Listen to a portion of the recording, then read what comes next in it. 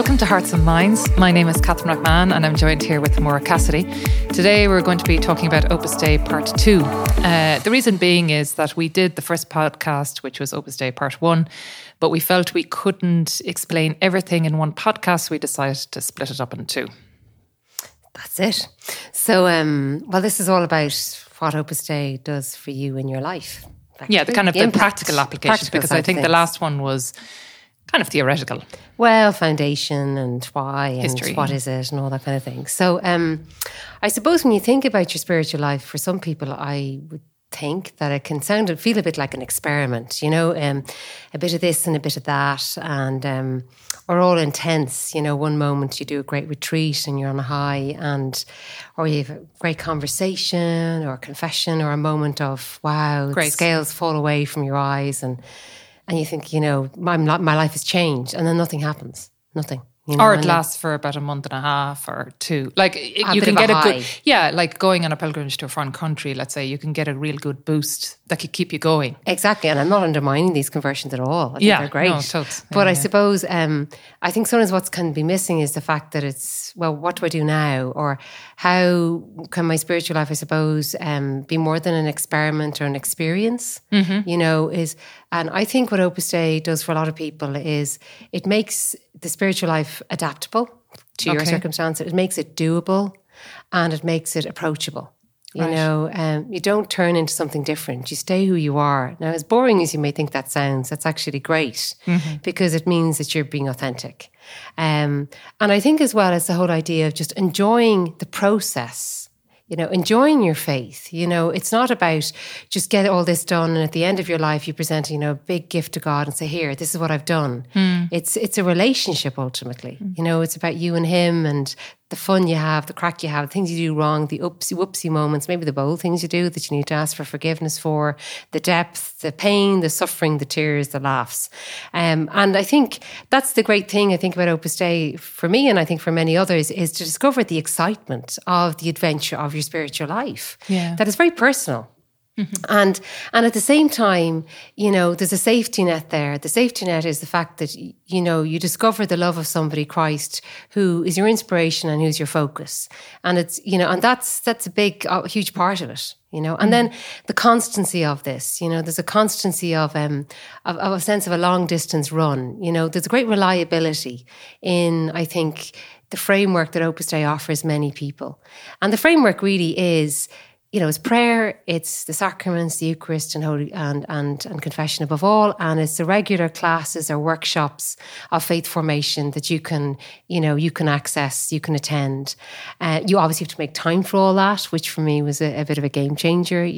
That needs time, but it also gives you great focus. Because in the middle of it all, when you're growing in your spiritual life, you're also focusing on what's important to you. And for most of us who are out there doing our thing, it's our work, it's our relationships, and it's a discovery, I think, for a lot of people of what the church really is, as opposed to what people think it is.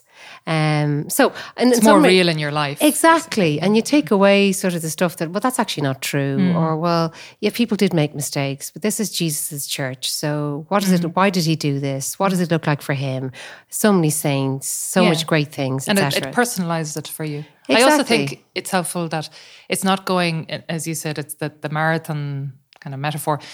It's not going from, that you run out the door and you go for your 10K. Like, it is gradual in a sense. Yes, that's really important. When you do attend things or from Opus Dei and things like that it's not kind of like all of a sudden you have to do, like 10 workshops and whatever. It's like it's always adapted to your needs and whatever is your circumstance. That's so and I think true. that's very helpful because sometimes we can think that it's too much for us, and maybe there should be an ideal moment, when I'm finished with this job or when I'm finished with the kids or, different stages in our life that are far more demanding, that Opus Dei adapts to that. It's not kind of like, you have to be in an ideal Zen sort of feeling of attending multiple things. Or I'm not only saying attending, but just reaching for holiness. You know? Yeah, and I think maybe it's the perfectionism of the world that we live in at the moment, or there's a sense of there must be a perfect moment, or there must be a perfect space I need to get to, and it's just discovering the golden moments, the power of the moments of every day, you know, as you say, and I think you're very much part of that process of thinking, well, what works for me right now, you know, and that's why it's very personal, you know, and that's a really important part of it, you know. The other thing I think as well is just not putting God in brackets. You know, I don't know, maybe it's an Irish thing and we're coming up to November and All Souls, but it's just the whole thing of, you know, we think, well, you know, when I'm dying, or then I'll give God time, or, you know, I don't really need my faith right now, you know, things are going well for me, or it just doesn't suit me right now. Or we may tend to think of it a bit like a luxury, you know, that I can't really afford. Whereas I'd say that, well, God, I've learned through Opus Dei really is learning how to pray, and that's a really important part of putting God into your life. Because before I joined the work Opus Dei, you know, I used to say prayers, you know, and I think a lot of people were the same. And now I talk with God, I share things with Him, I try to find consolation in my prayer, I try to, I suppose, see how prayer has changed me. It's actually quite nice. You know, people notice you're kind of, God, you're nicer. You tend to visit your siblings who say things like that to you. Actually, Or you've changed. Yeah. And you get all defensive about it. Or they're even happy that they said, you haven't changed at all. If that's a good thing or a bad thing, you know. Oh, yeah, well, I know I have a good friend of mine. You know, she was considering if she'd a vocation to Opus Dei or not. And she thought, no, I'm too fiery. I'm too kind of original. And she met somebody of Opus Dei and she saw her having a bad hair day, basically. And I think losing it with somebody, and she thought, okay, her.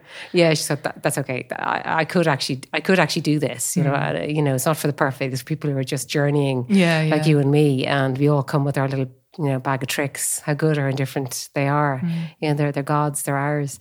But I suppose that whole thing of praying, I think, is really nice, because you do see how small things maybe, you know, one hopes but you tend to complain less. You know, potentially listen more, try to understand others more.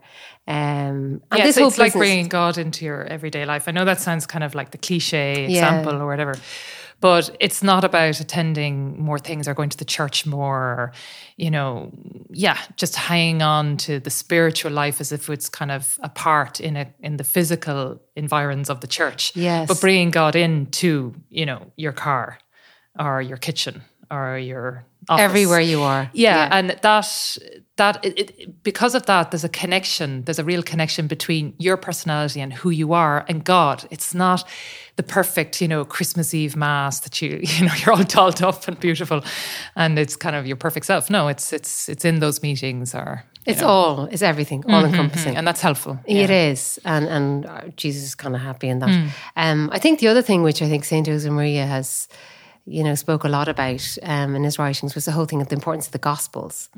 And again, I don't know, if it's the Gospel wasn't something I did, and certainly maybe other people I know, wasn't something you tended to pray with. You heard it on Sunday and that was it. Yeah, certainly when you grew up, you didn't really, I mean, you might have had that children's Bible, you know, with the giraffes, whatever, and you read it.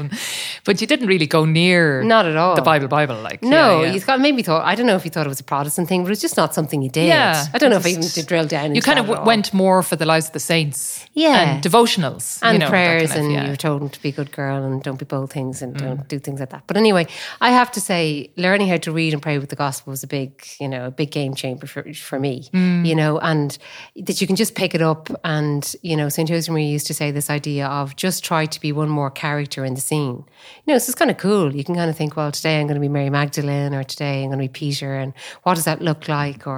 And I think even just that approach, you know, not overcomplicating that, you know, you didn't feel you should be a biblical scholar to do it. You know, obviously there's bits that are a little bit more, I'm not sure what Jesus meant there. So you might ask somebody, but more than anything, a lot of the Gospel is very accessible. And that's very much, I think, Opus Dei, that kind of thing of just do it, like, you know, do it as you are, do it in your sitting room, do it in your bedroom, do it in your TV room or whatever. And don't theorize it, you know, just make it work for you. And And then the idea, I suppose, also that we pray because we know we're precious in God's eyes. And I think I didn't never rethink that. I'd be afraid to admit it, but that's a big deal. You know, it's God's presence within us that actually inspires that awareness that God is in you. You know, and not to beat yourself up about small things or even big things. You know, I think that certainly is encouraged. You could say.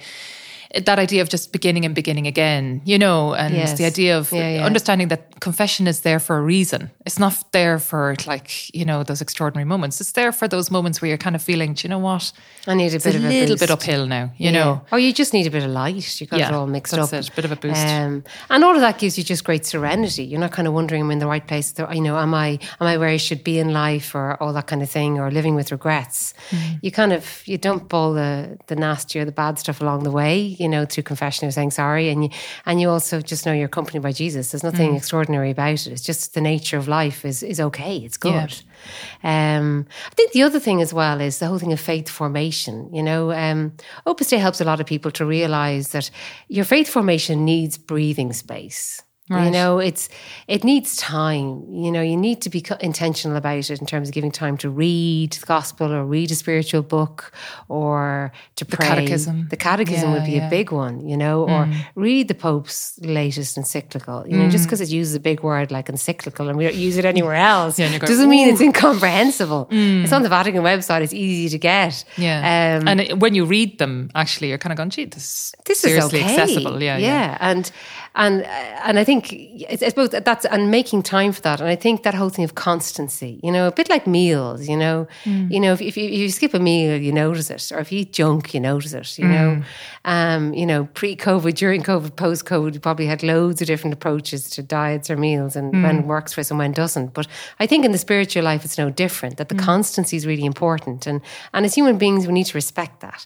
So what I actually think Opus Dei helps a lot of people with is trying to find that constancy in terms of, you know, the regular points in the day when you try to connect with your faith, whether it's your own prayer or the sacraments or whatever. And then also just the regular input that you get through workshops or classes that Opus Dei provides for people. And the lovely thing about that too is they tend to be sort of adapted to your needs. So, you know, for example, I go to a circle every week, and a circle, what that actually means is that it's the topics repeat themselves, not to be boring, but because they repeat themselves. There's kind of, what is there? I can't Meat remember. And potatoes. 35 topics. No idea. I've no idea. Can't remember. But I suppose they touch on these topics which are perennial, you know, everything from the Mass to Mary to the virtue of humility, sincerity, to love of the church, to Holy Spirit. And I suppose you get an opportunity each week, because it's weekly, you know, in my case, some people it's fortnightly, somebody it's monthly, it depends on your situation. Yeah. It means you get an opportunity to, somebody very generously has prepared that talk, so you get an opportunity to listen, and it's applied to your circumstances. In my case, I'm single. For somebody else, she's married with, you know, busy household. Somebody else, they're, you know, pressurized professional. Somebody else, they're a granny. It's all different. But that's prepared with examples that are related to your situation. And you get a chance to pray about that. To go, I wonder what sincerity or humility looks like for me. Like, am I a truthful person? Do I value the truth? Am I a bit of a flatterer? You know, do I tend to ramble on? Do I exaggerate? Okay. You know, there's a whole series of possibilities there. And then you can actually take the saints, and, you know, Pope Francis loathes to say on that topic, by the way. Yeah. Or you can, you know, take up St. Theresa Marie's book, or St. Augustine, or, you know, St. Therese of Lisieux. You know, the sky's the limit and who can give you inspiration there. And then you get to apply it. And that's, I think, where the whole thing of spiritual guidance comes in, you know. And spiritual guidance for me is it's a kind of a gentle touch, you know. It's somebody who understands your situation, who obviously, well, has faith, understands what you're trying to do, it's an art, you know, and also it's a bit like, I feel, probably really bad example, but anyway, let's go with it. Like somebody who's like a driving instructor, but for the spiritual life. So in that sense, they're not going to take over the wheel, you know. They're going to sort of left here, right here, and sometimes it could be like a GPS that says turn right, and then you says rerouting. That's an even better. Sorry, forget my example. GPS, love it. Yeah, that's it. All right, okay. Yeah, that's really, really good. Yeah, no, that's really good. Yeah, actually, that's really good. Yeah, that's it. That's really what it is. Because it's the direction of holiness. So it's, I think the spiritual guidance is, it's somebody who asks you questions that will help you reach or help you think about things, but not give you the answers. Yeah. And I think if you go to spiritual direction or guidance, it can be explained either way, and you go for answers, it's better that you just find them yourselves, because you'll only make them your own when you've actually reached the answer. You know. That's it really. And you're essentially trying to discover God's take on things, you know, and that God's good is often different to ours, you know, even though we're well intentioned. But that's fine. That's all part of, as you say, the speed bumps, the rerouting. Like God has already all that factored in. Now that we're continuing with that metaphor. No, I was thinking, because you were talking about that idea of the meal kind of as a comparison about Opus Dei. Sometimes if I was trying to explain it to somebody, sometimes I use the imagery of a petrol station. You know, like everybody has their own car and their own journey. And Opus Dei is like the petrol station. You just go in, you fill your tank, and it gives you the energy, the spiritual energy to just keep on going. Yeah. But you have your journey and you have your car, whether it's a Lada or whether it's a Porsche. Very few have a Porsche. But, you know, and that's helpful, you know. And if you need an NCT sometimes, I could extend this metaphor. You know, it helps, you know. Yeah, and so it's not something there kind of continuously accompanying you or cushioning you or scaffolding you. I think that's helpful. You know, you are your own person, and you have your own life and your own challenges. And Opus Dei respects that, and at the same time gives you the spiritual energy you need to live out your holiness in your day to day. Yeah. No, I think that's really valid. And I think even on that, like the whole idea of, you know, I think it also, Opus Dei has helped me, and I know many others. It gives you permission to press reset, you know, because sometimes we find it hard to go, oh, there's a speed bump going on in your analogy, or I'm being rerouted, or what's happening? Why is God allowing this to happen to me? Yeah. And I think it's knowing that that's okay. Like it's all part of the journey, and it's not linear. Nothing about life is linear. And even things like our own motivations, you know, we can have mixed motivations about things, you know, we can easily deceive ourselves or justify our bad behavior. And I think formation really helps, you know, to be sincere with yourself and go, okay, well, why are you so annoyed about that? You know, is that really hitting the point? Is that what's that about? You know, if somebody annoys you. Something else? Or is it something, you know, not being afraid to call things by their name and to call ourselves out on things. And that's actually a real grace. That's a real light from God, you know, to realize, admit, oopsie, I was wrong, or ask forgiveness, or start again. And one of the things that's helpful, I think, for some people is that in Opus Dei, nothing is public. You know? Well, that's very true. So let's say, for example, like there's no kind of like, I hate to use the word like an AA sort of like... Or public sharing kind of thing. Public sharing, kind of like, it's very private in that realm of people's lives in a respectful sort of way, because, you know, you have your conscience and in that sort of element of, you have your spiritual guidance, it could be with the layperson and or a priest, and you discuss those in the realm of that, you know, and they in themselves respect that, you know. And I think that's helpful, because for some... There's a trend out there, and I've no criticism against it at all, of kind of, you know, sharing. And sometimes it's great if it helps, but sometimes you can think that, I don't know, for some people it can be hard, and fair enough. You know, I don't think I'd ever do it. It wouldn't work for me at all, because I find it hard to be sincere. I think some people, they obviously are tremendous. Yeah, and they love it, which is great. They've no problem with that. I think it also takes the emphasis off the audience, and it puts the emphasis on your relationship with our Lord, and trying to get to the bottom of things, or just, you know, say things as they are, which is nice to know you have that sort of confidentiality, I suppose, there, which I think is critical. I think as well, it's sometimes helpful to remind yourselves that, I don't want to sound negative, but I suppose just that idea that we have a bit of a spiritual birthmark, and it's called original sin. So it doesn't mean we find it hard to do good. And I think I have to say Opus Dei has helped me to be comfortable with that I'm not perfect, and I do make mistakes. And part of being a human being, as you, I think, mentioned earlier on, is knowing how to fall and knowing how to get up again, and not to see that as something unusual, that it's all, you know, you'll fall more than you'll get up, but you make progress, and that's what God expects of us and for us. And that's why He's given us the sacraments, because they're like, you know, bombshells of grace, God's life in us, that just beam us up. And we just can't. I think what happens is, because I've learned to really appreciate the sacraments through Opus Dei, is that sense of, wow, like God really wants to accompany me. Like, and I think sometimes we forget just how much grace does for us, you know. I think COVID has really helped people. Yeah, I think so. When you haven't had it and then you return, you go, God, if I couldn't aim for holiness if I didn't have the sacraments. It would be a no-brainer. I just couldn't do it. And it's helpful sometimes. Yeah, I think so. And I think it also helps you then not to shy away from difficulties.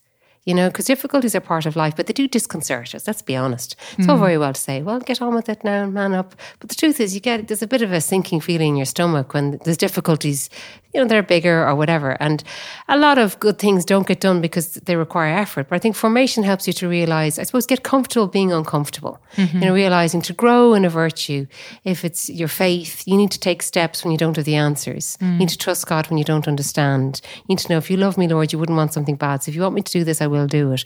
Or you do things for your loved ones. You realise the motivation. You tend to be more focused on loving others, I think, because it's the other side of the coin, isn't it, of your Christian faith. One side is love of God and the other side is love of others. And it also gives you the confidence of being in, when you do receive formation, doctrinal and spiritual, it gives you the confidence to be in places that are adverse. Not that you want to be kind of like throwing yourself into the lion's den or whatever, like that.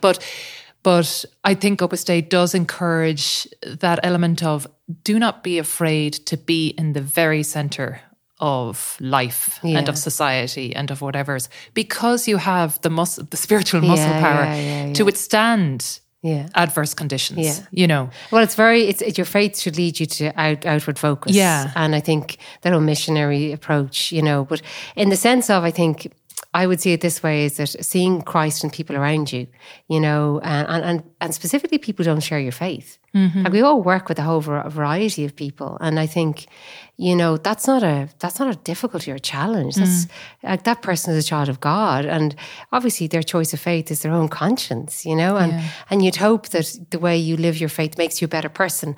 And if it doesn't, there's something wrong with it. You know, your faith should make you more attractive. If you become more insular or cranky or whatever, well, something missing, you know.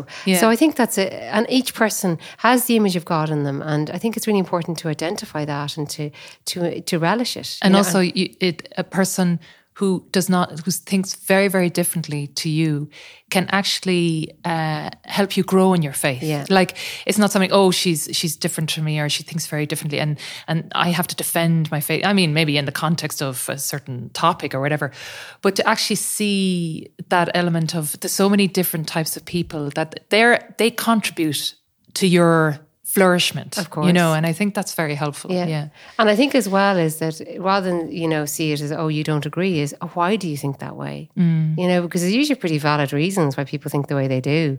Sometimes it's because maybe people who have faith haven't been the best example, or because they've never explored the topic. You know, and as you say, it's a great way also of just growing ourselves, you know. I think as well, yeah, I suppose Opus Dei is really a bit like a motorway, you know, going back to your driving analogy. Pretty much any vehicle has its place and anybody can fit in, because Opus Dei respects your individuality. You're not going to be somebody else. You're just going to be yourself, and a better version of that. So just be yourself. Yeah. And connect with that. That's really what it's about. Yeah. So I hope, I mean, we're going to wrap up now, but I mean, we could have gone down to brass tacks, but I think in a sense it's more the application of how that plays out in your everyday life. And I think also just to say is, you know, a lot of people get in touch with Opus Dei now just online, obviously. Yeah. You know, there's Opus Dei website and you find whatever. Yeah, and you contact there. And, you know. Yeah. It's as simple as that. Yeah. So basically that's it. So thanks very much for listening. And if you have any suggestions about other podcasts that you think would be helpful for us to do, just drop us a line, you know, send us an email or text us or whatever, and we're delighted to help. And looking forward to hearing, or hoping that we can give you another podcast in about 2 weeks' time.